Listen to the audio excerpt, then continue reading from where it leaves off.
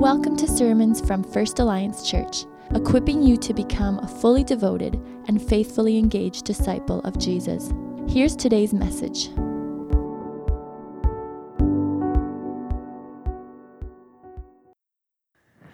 Well, it's so good to be with you. My name is Andrew, and I want to invite us to consider God's Word this morning as we get back into our series entitled Into the Unknown. And we've been considering the first 8 chapters of the book of Joshua, and now we're coming to the end of our journey. So I invite you to have a Bible open for that. But before we dive in, I want you to consider this question. What do you do when you royally screw up? What's your tendency when you blow it? Are you the kind of person who wallows in guilt and despair? Or are you the kind of person who denies that you ever did wrong and maybe you shift the blame to other people? Or do you send yourself into a kind of probation, like almost a sin quarantine, that until you feel like the effects of your screw up have worn off, you count yourself outside of God's grace? Or maybe you just shrug your shoulders and you say, this is how I am. It's never going to change, so why bother? There are all kinds of different ways that we can respond to failure in life and failure in our own walk with Jesus. And some are more productive, some are less productive. And this morning we're going to consider how God leads his people to get back up again, to get back on track in the aftermath of their failure and their sin. If you were with us last week, we saw how there was failure in Israel. When they took over Jericho, one man, Achan, and his family, instead of giving all of the treasure, the loot from the city to God, they took some for themselves and they hid it in their tent. And we saw how God found him out and judged that sin. Now, I know that sin is a bit of a dirty word, and right now is probably the point where some of you are thinking about hitting that thumbs down button on YouTube and exiting the window because we're talking about sin. But just hold on a sec, because sin is the Bible's language. It's the Bible's way of talking about what's wrong with the world and what's wrong with us. And I know of no other philosophy or religious system that offers such a comprehensive answer to why, when we look around in the world, things are so screwed up, and can tell us why that is and how that is, and even point us towards a solution.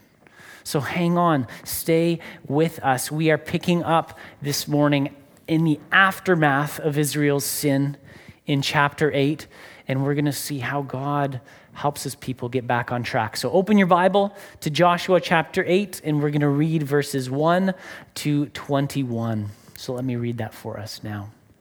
Joshua 8, 1 to 21. Then the Lord said to Joshua, "Do not be afraid. Do not be discouraged. Take the whole army with you and go up and attack Ai. For I have delivered into your hands the king of Ai, his people, his city, and his land. You shall do to Ai and its king as you did to Jericho and its king, except that you may carry off their plunder and livestock for yourselves. Set an ambush behind the city." So Joshua and the whole army moved out to attack Ai. He chose 30,000 of his best fighting men and sent them out at night with these orders. "Listen carefully. You are to go and set an ambush behind the city. Don't go very far from it. All of you, be on the alert. I and all those with me will advance on the city, and when the men come out against us, as they did before, we will flee from them. They will pursue us until we've lured them away from the city, for they will say, 'They're running away from us,' as they did before. So when we flee from them, you are to rise up and ambush the city. The Lord your God will give it into your hand. When you've taken the city, set it on fire. Do what the Lord has commanded. See to it. You have my orders." Then Joshua sent them off, and they went to the place of ambush and lay in wait between Bethel and Ai, to the west of Ai. But Joshua spent that night with the people. Early the next morning, Joshua mustered his men, and he and the leaders of Israel marched before them to Ai. The entire force that was with him marched up and approached the city and arrived in front of it. They set up camp north of Ai, with the valley between them and the city. Joshua had taken about 5,000 men and set them in ambush between Bethel and Ai, to the west of the city. They had the soldiers take up their positions, all those in the camp to the north of the city and the ambush to the west of the city. That night, Joshua went into the valley. When the king of Ai saw this, he and all the men of the city hurried out early in the morning to meet Israel in battle at a certain place overlooking the Arabah. But he did not know that an ambush had been set against him behind the city. Joshua and all Israel let themselves be driven back before them, and they fled toward the desert. All the men of Ai were called to pursue them, and they pursued Joshua and were lured away from the city. Not a man remained in Ai or Bethel who did not go after Israel. They left the city open and went in pursuit of Israel. Then the Lord said to Joshua, "Hold out toward Ai the javelin that is in your hand, for into your hand I will deliver the city." So Joshua held out his javelin toward Ai. As soon as he did this, the men in ambush rose quickly from their position and rushed forward. They entered the city and captured it and quickly set it on fire. The men of Ai looked back and saw the smoke of the city rising in the sky, but they had no chance to escape in any direction. For the Israelites who had been fleeing toward the desert had turned back against their pursuers. For when Joshua and all Israel saw that the ambush had taken the city, and that smoke was going up from the city, they turned around and attacked the men of Ai. This is the word of the Lord. Will you pray with me? Holy Spirit, I ask that you would come and help us in our weakness. When we come before your word, our weakness to understand what you're saying to us and to apply it to our lives. Would you come and do this in us? Open our hearts and minds that these words would sink deep, that you would show us Jesus and how to follow him. We pray this in his mighty name. Amen.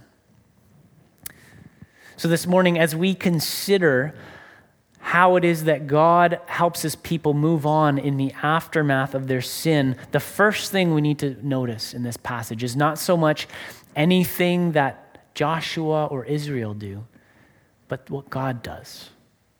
The first thing I want to draw our attention to is God's action of lifting Joshua up.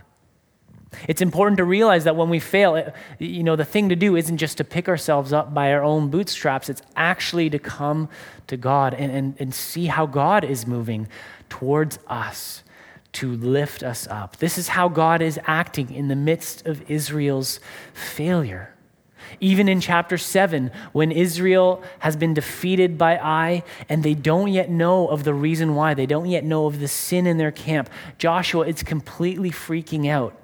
And he even says in verse 7, he's falling into despair. He says to God, "Why did you ever bring this people across the Jordan? If only we had stayed on the other side of the Jordan." He's under the cloud of despair, even as Israel had uttered those kinds of words over and over again in their history. In Numbers 14, verse 2, the Israelites said a similar thing. It says all the Israelites grumbled against Moses back when Moses was still alive, and the whole assembly said to Moses and Aaron, "If only we had died in Egypt or in this wilderness. Why is the Lord bringing us to this land only to let us fall by the sword?" We panic and we come under the shadow of fear and discouragement. And Joshua himself, as the leader of the nation, he's not immune from it. And in this moment, when Joshua is freaking out, God says to him in chapter 7, verse 10, "Stand up. What are you doing with your face on the ground? Get up. Let's address this." And then after God addresses the sin and it's taken care of, what does God say to Joshua in chapter 8, verse 1? "Do not be afraid. Do not be discouraged. Do not be afraid. Do not be discouraged." Look at the God of the universe coming to Joshua and encouraging him, lifting him up in the aftermath of his failure. See, God doesn't want Joshua to stay pinned to the ground because of his sin and his failure or the sin of Israel. He doesn't want us to stay there. He wants to lift Joshua up so that he can get on with the task at hand. And you and I need to see this for ourselves in our own life, because when we sin, and when we sin every day, and sometimes it's, smaller sins, but sometimes we really blow it, there's that danger of falling into despair. And we can identify with the fear that can come with it. The fear that, okay, now I'm totally outside God's grace. God is going to cut me off. He's going to withdraw his presence, his Holy Spirit. We can identify with the cry of David in Psalm 51, after David had taken another man's wife and then sent that man to die on the front lines of a battle. And he's convicted of his sin and he turns back to God. In Psalm 51, in anguish almost, he's saying, "Do not cast me from your presence or take your Holy Spirit from me." And it's such good news that God doesn't do this. Sure, there are consequences for our sin that we have to walk through. But in terms of God's presence and his grace and being counted out of his grace, God does not cut us off. He's merciful. He forgives. He comes near to us and he lifts us up. And in our lives, it is so crucial, especially when we fail, to learn to distinguish between the voice of God that seeks to lift us up and call us forward, and the voice of the enemy that seeks to keep us rooted and stuck in the hole we've dug for ourselves. There's a difference there. There's the conviction of the Holy Spirit, that is God's work, and then there's the accusation of the enemy, and we need to know the difference. Did you know that the word Satan in Hebrew literally means the accuser? It's actually a title. It's not a proper name, it's a title. And the evil one is called the accuser. He accuses God of not being good, and then he accuses us of being outside the goodness of God. There's no way God's going to take you back. And what the accuser does is he tries to amplify the power of sin over you and keep you stuck in it, to amplify guilt and shame. And this is not the same as the conviction of the Holy Spirit. The voice of God, the Holy Spirit in our lives, addresses sin as sin, but he leads us through it again to stand in God's grace. So there's nothing pious or spiritual about allowing sin to pin you to the ground in misery when God is telling you to get up. And very practically, I just want to mention a few ways that we can distinguish between the conviction of the Holy Spirit and the accusation of the enemy. First of all, in your life, the conviction of the Holy Spirit will point to something specific that needs addressing. He won't leave you guessing, whereas the accusation of the enemy is usually vague. It's this general sense of despair or disapproval without actually knowing what it is that needs to be addressed. Second of all, the conviction of the Spirit will always lead you to new life and to move on from sin, whereas the accusation of the enemy seeks to paralyze you and keep you stuck in it. And then lastly, you know that what you are experiencing is the conviction of the Holy Spirit when that conviction pushes you towards God, whereas the accusation of the enemy seeks to pull you away from God and run and hide from God and isolate yourself from God. Very practically, we need to distinguish between conviction and accusation as we follow Jesus into the unknown. So getting back on track when we've failed requires God to do his work of lifting us up, and then we need to learn. It requires that we learn. We see this in the text when you look at the difference between chapter 7 and chapter 8. In chapter 7, Joshua does not begin by inquiring of God. He's not listening to God. He's not seeking to know God's thoughts about how they should proceed. He turns to his people, his spies, who come and say, "Oh, this is a piece of cake. We've got this." And then he rushes ahead, and then it blows up in his face, and he's freaking out. How different is chapter 7 from chapter 8? When chapter 8, once again, God is speaking and he's giving instruction. And what's Joshua doing? He's listening. He's following. He's obeying. And even while the plan is being executed, while the ambush has been set and the battle is happening, in verse 18, Joshua is paying attention to the Lord. And the Lord tells him, gives him the instruction to give the signal for the ambush. There's this constant attention that Joshua is paying to the Lord. And this shows that he's learning from his failure. He's learning from what happened in chapter 7, which is of such crucial importance for us in our lives, because if we can learn from our failure, if we can learn from our sin, then it can become an opportunity for our sanctification. Sanctification. Whoa, that's a huge word. What do I mean by sanctification? Simply put, sanctification is the process that we're all on. When you become a Christian, you're justified, and then you launch out on this process of God transforming you and making you like Jesus, making you clean, getting your life in line with his gospel.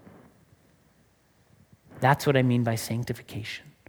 So when we learn from our failure, it can become an opportunity for God to work on us.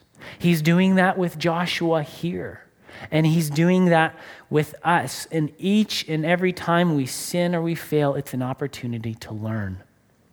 Now, I love my kids deeply, but like me and like you, they do some stupid stuff, right? They sin, they hurt each other, they're just learning how to move and be in this world in a productive way. And me as their parent, I want to help them get there. It's my job to do that.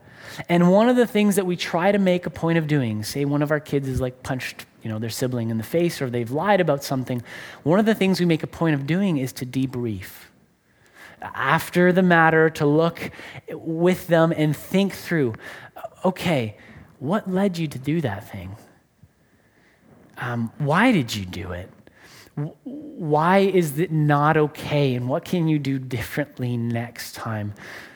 As a parent, I feel like we can somehow redeem the situation if we can learn from it.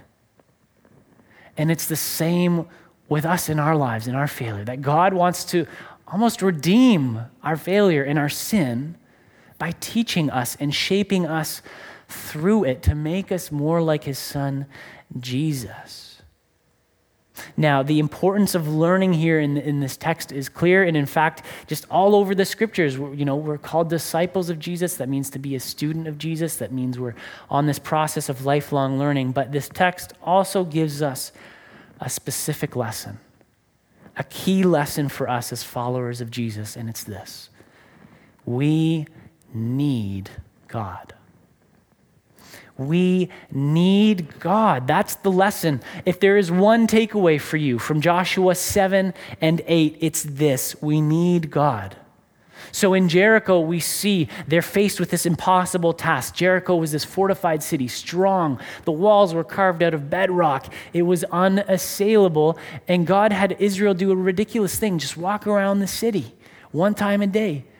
And then on the seventh day, they do it 7 times, and they blow their horns and give a shout, and the walls come crumbling down. And remember, it's not Joshua who fought the battle of Jericho, God did. And then we come to Ai. It's this completely different story, because after this amazing victory of Jericho, it's as if God's people say, "Thanks so much, Lord. We got it from here. We got this." And it goes horribly wrong. And even this small thing, right? When they said, "Oh, Joshua, it's not a big deal. We'll send 3,000 men. We'll take care of this. No problem." Even this small thing is denied them because they weren't depending on God. They relied on themselves. They couldn't even do this small thing outside of God's power. They became self-reliant so quickly. And so do we. It's our knee-jerk reaction, this self-reliance. And the gospel calls us to see so clearly and without a doubt that we don't got this.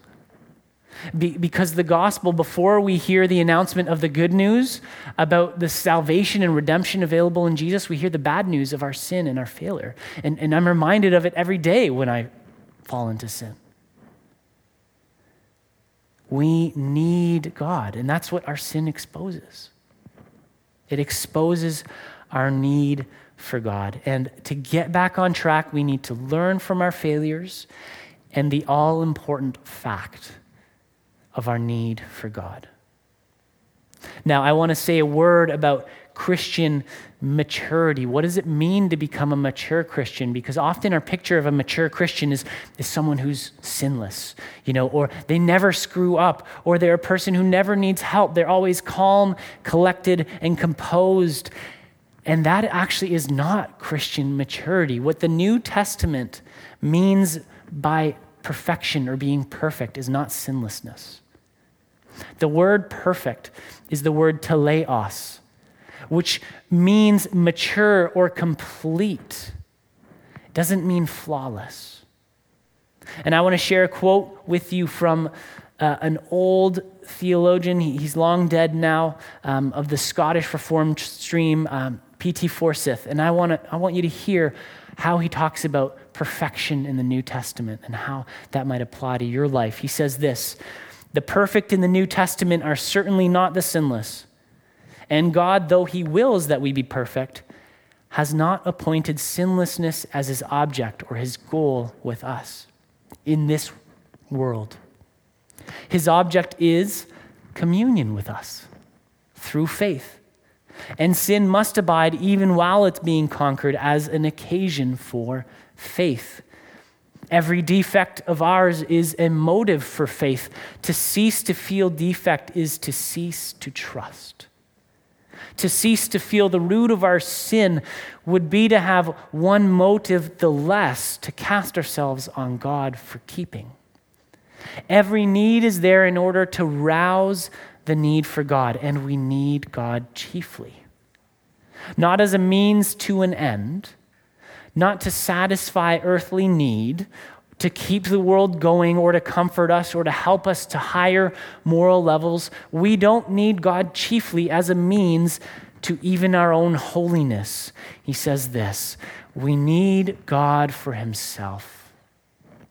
We need God for himself. He himself is the end. We need chiefly communion with him, which is not confined to the perfectly holy, but is open to all in faith. Isn't that incredible?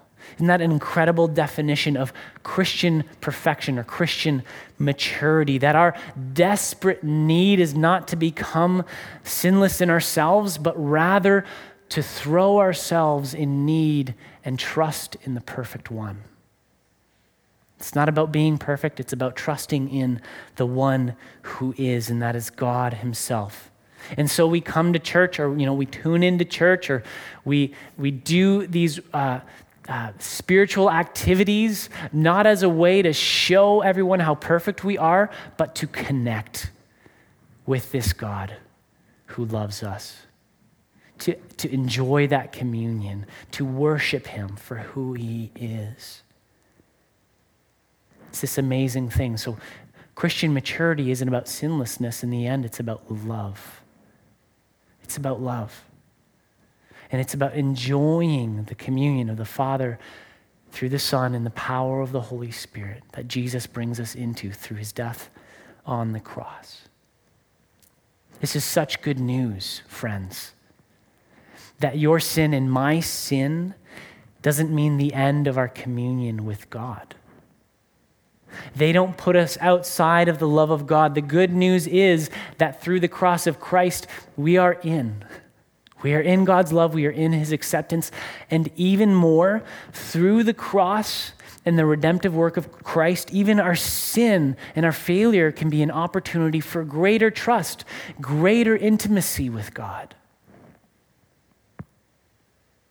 And so he says to Joshua, and he says to us who maybe have fallen and we're flat on our face and we're freaking out or we're counting ourselves out of God's grace, he says, get up off your face. Don't be afraid. Don't despair. Because what God ultimately wants for you in your life is not your sinless perfection. He wants you. He wants you, and he's going to take care of the rest as you give yourself to him.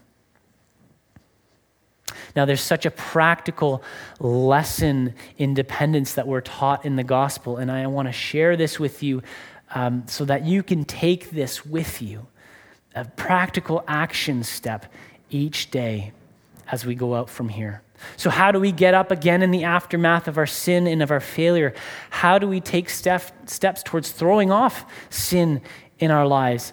Here it is. Paradoxically, the only way to become free from sin is to know you've already been freed from it by the cross of Christ. The only way to be freed from sin is to live in light of the gospel and what Jesus has done in already freeing you from the power of sin in your life. There's such a great flaw in so much of our spirituality and how we go about our days, in how we allow ourselves to focus on sin more than we do on the redemptive work of Christ. We focus on sin and we give sin the greater opportunity to define us and to tell us where we stand with God rather than the cross of Christ. Here's how it plays out. We look at our own experience.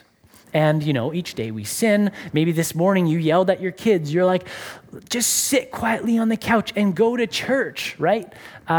Maybe you swore at someone on the 401 yesterday. Whatever it is, we look to our experience to tell us where we stand with God, and we sin, and so we go, oh, I must be outside of God's grace. I must be outside of Christ. But the gospel tells us to look first and foremost in faith to God's word, to define us and to tell us where we stand with God. It's to look in faith to what God has done and what he says about us. And it's a justifying word. It's an atoning word. It's a redeeming word, the word of Christ. And to have that word of Christ and his cross work its way into our experience. It's not your experience that defines you. It's the word of God that defines you. And so practically in your life, Paul says this to the Christians in Rome. In Romans chapter 6, he says, even so, consider yourselves to be dead to sin, but alive to God in Christ Jesus. Reckon it so. Consider yourselves dead to sin. Even though you keep on sinning, consider yourselves dead to it. So just like taxes don't apply to dead people, so sin and its power don't apply to you, because you've died with Christ and you've been raised with him in newness of life. This is Paul's language about conversion and being born again. What happens when we believe in Jesus? It's not just saying a prayer. It's not just having a faith-filled thought. When we believe in Jesus, something happens. And you're united to Jesus in his death and in his resurrection. And it brings about this entirely new situation, a new life in Christ. And being in Christ means you're no longer under the power of sin. So as much as we need to pay attention to God's voice encouraging us and lifting us, because that's what he does, we need to realize that fundamentally in the gospel, God has already lifted us out of sin and death through the cross of Christ. He's already done it. And so when we do sin, we need to take it seriously. We need to repent. But we need to take even more seriously the cross and the sufficiency of the cross to cover our sin, to atone for it, and to lead us into the freedom and joy of being forgiven children of God. It's to reckon ourselves dead to sin and alive to God in Christ, and to let him lift us up. Brothers and sisters, you might in this moment be flat on your face, reeling from your failure. Hear God's word. Get up. Do not be afraid. Do not be discouraged. Put your faith in Christ. Let's pray. Living God, we thank you for this word this morning. We thank you that you are the God who lifts us up, that you call us to rise when we fall and repent and turn to you, that you are the God who teaches us, that you are the God who is reshaping us and remaking us. Lord Jesus, give us faith to follow you. And dare I say, give us your faith, Lord Jesus. For what we need, God, is you yourself, your life in us. We need communion with you. So Lord, would you open our hearts to take that step and enter into that communion for the first time this morning or in a deeper way. And Jesus, we pray this in your mighty name. Amen.